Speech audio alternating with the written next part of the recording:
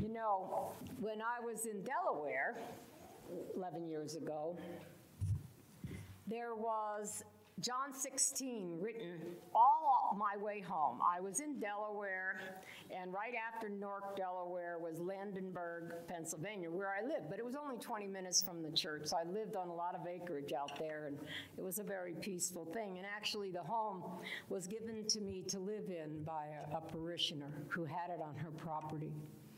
And I was very blessed for those years to be there. And all the way on that trip, I would see, like on old barns, you know, John 16. Then I would see it like on a sign that somebody had put up for a garage sale or whatever. Somebody'd spray over it after the garage sale was over.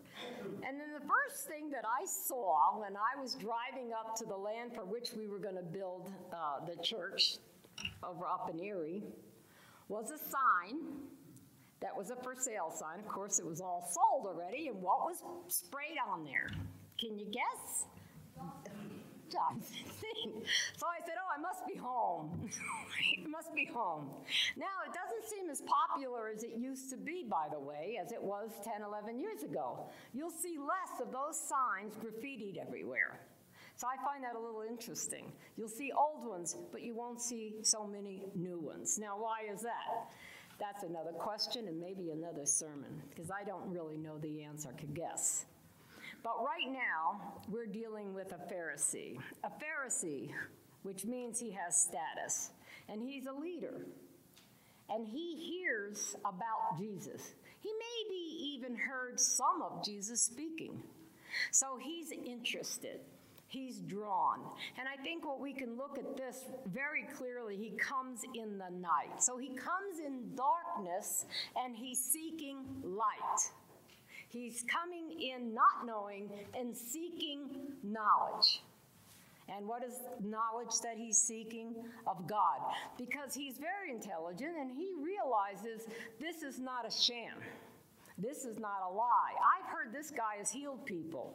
He's said some things and done some things that only a person who comes from God could do. So I'm going to sneak out, and I'm not going to let the other Pharisees know that I'm interested in this healer. I'm going to go and I'm going to see. And Jesus tells him, you're here, basically, but you still don't understand. Because how could he? How could any of us really understand the mystery of God? If you figured it out, you better share it with the person next to you. Because we doubt it, we wonder what it really is, but we feel it. What we do is we feel it. We know it up here, but we feel it in here. No one can take that feeling from you. No one can change your mind. You can move away and separate yourself from the knowledge of God. You can lose interest, but you can never really understand the feeling, the way it's really meant to be. It moves you. It transfigures you. It changes things. So, for God so loved the world. Now, that statement seems very, very important to people, and I find it very interesting. Now, you notice I haven't been using my sermon. Do you think I've given this sermon before? I have. And I find that when I write about it, I get closed in language. I start using, we are made for God. Remember, I say that every week. And we are born again. We live through God. Blah, blah, blah, blah, blah, blah. And when we see that John 16 on billboards, it becomes a blah, blah, blah. Who wrote that? Oh, you know, maybe it was this person or that person or this type of Christian or that type of Christian. But this is kind of an absolute total love is what we're really reading about.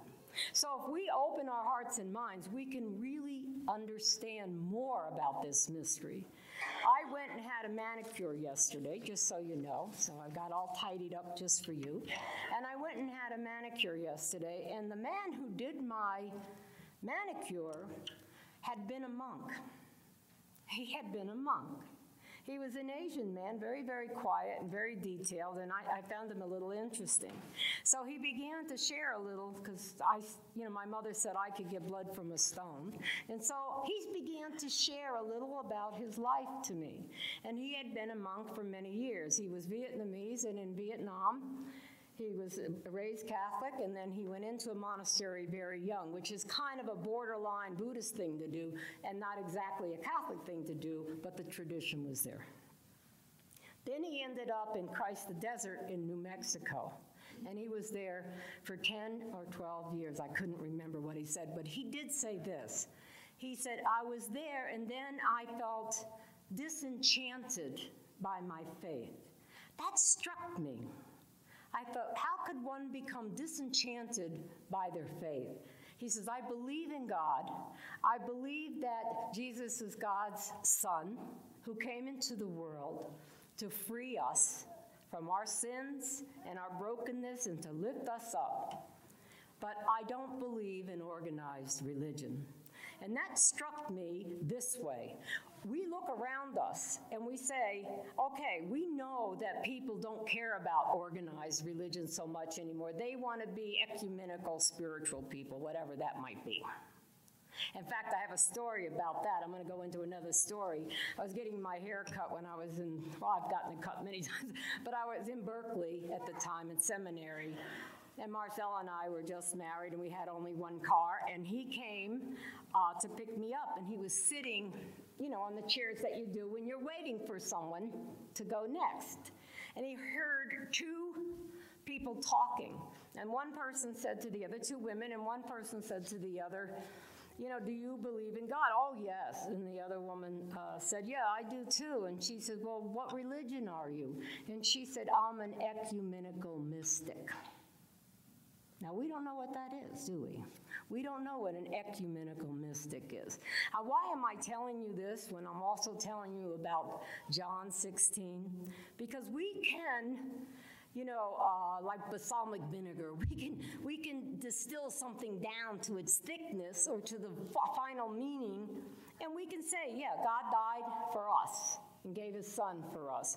But what does it mean? It doesn't mean ecumenical mystic, because we're not naming Christ. So as we go through our life and as we experience our faith, we have to remember the presence of Christ. If we do not, then we will move away from the church.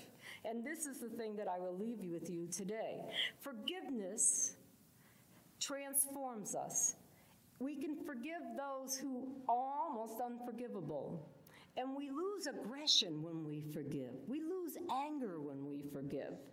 And we begin to understand that we are very much like Nicodemus. We don't understand why Christ is Christ. We don't understand how that miracle happened. It's a mystery. But we can go in the middle of the night and call out on Christ, even not understanding, and we can be transformed. We can understand that regardless of what I know about this presence, I know it's a presence from God. And that's the total talk here. That's the information that we're getting. We move from darkness and we move to light and we get a glimpse. And we begin to understand that God loves us. And it's absolute. So with that, I say amen.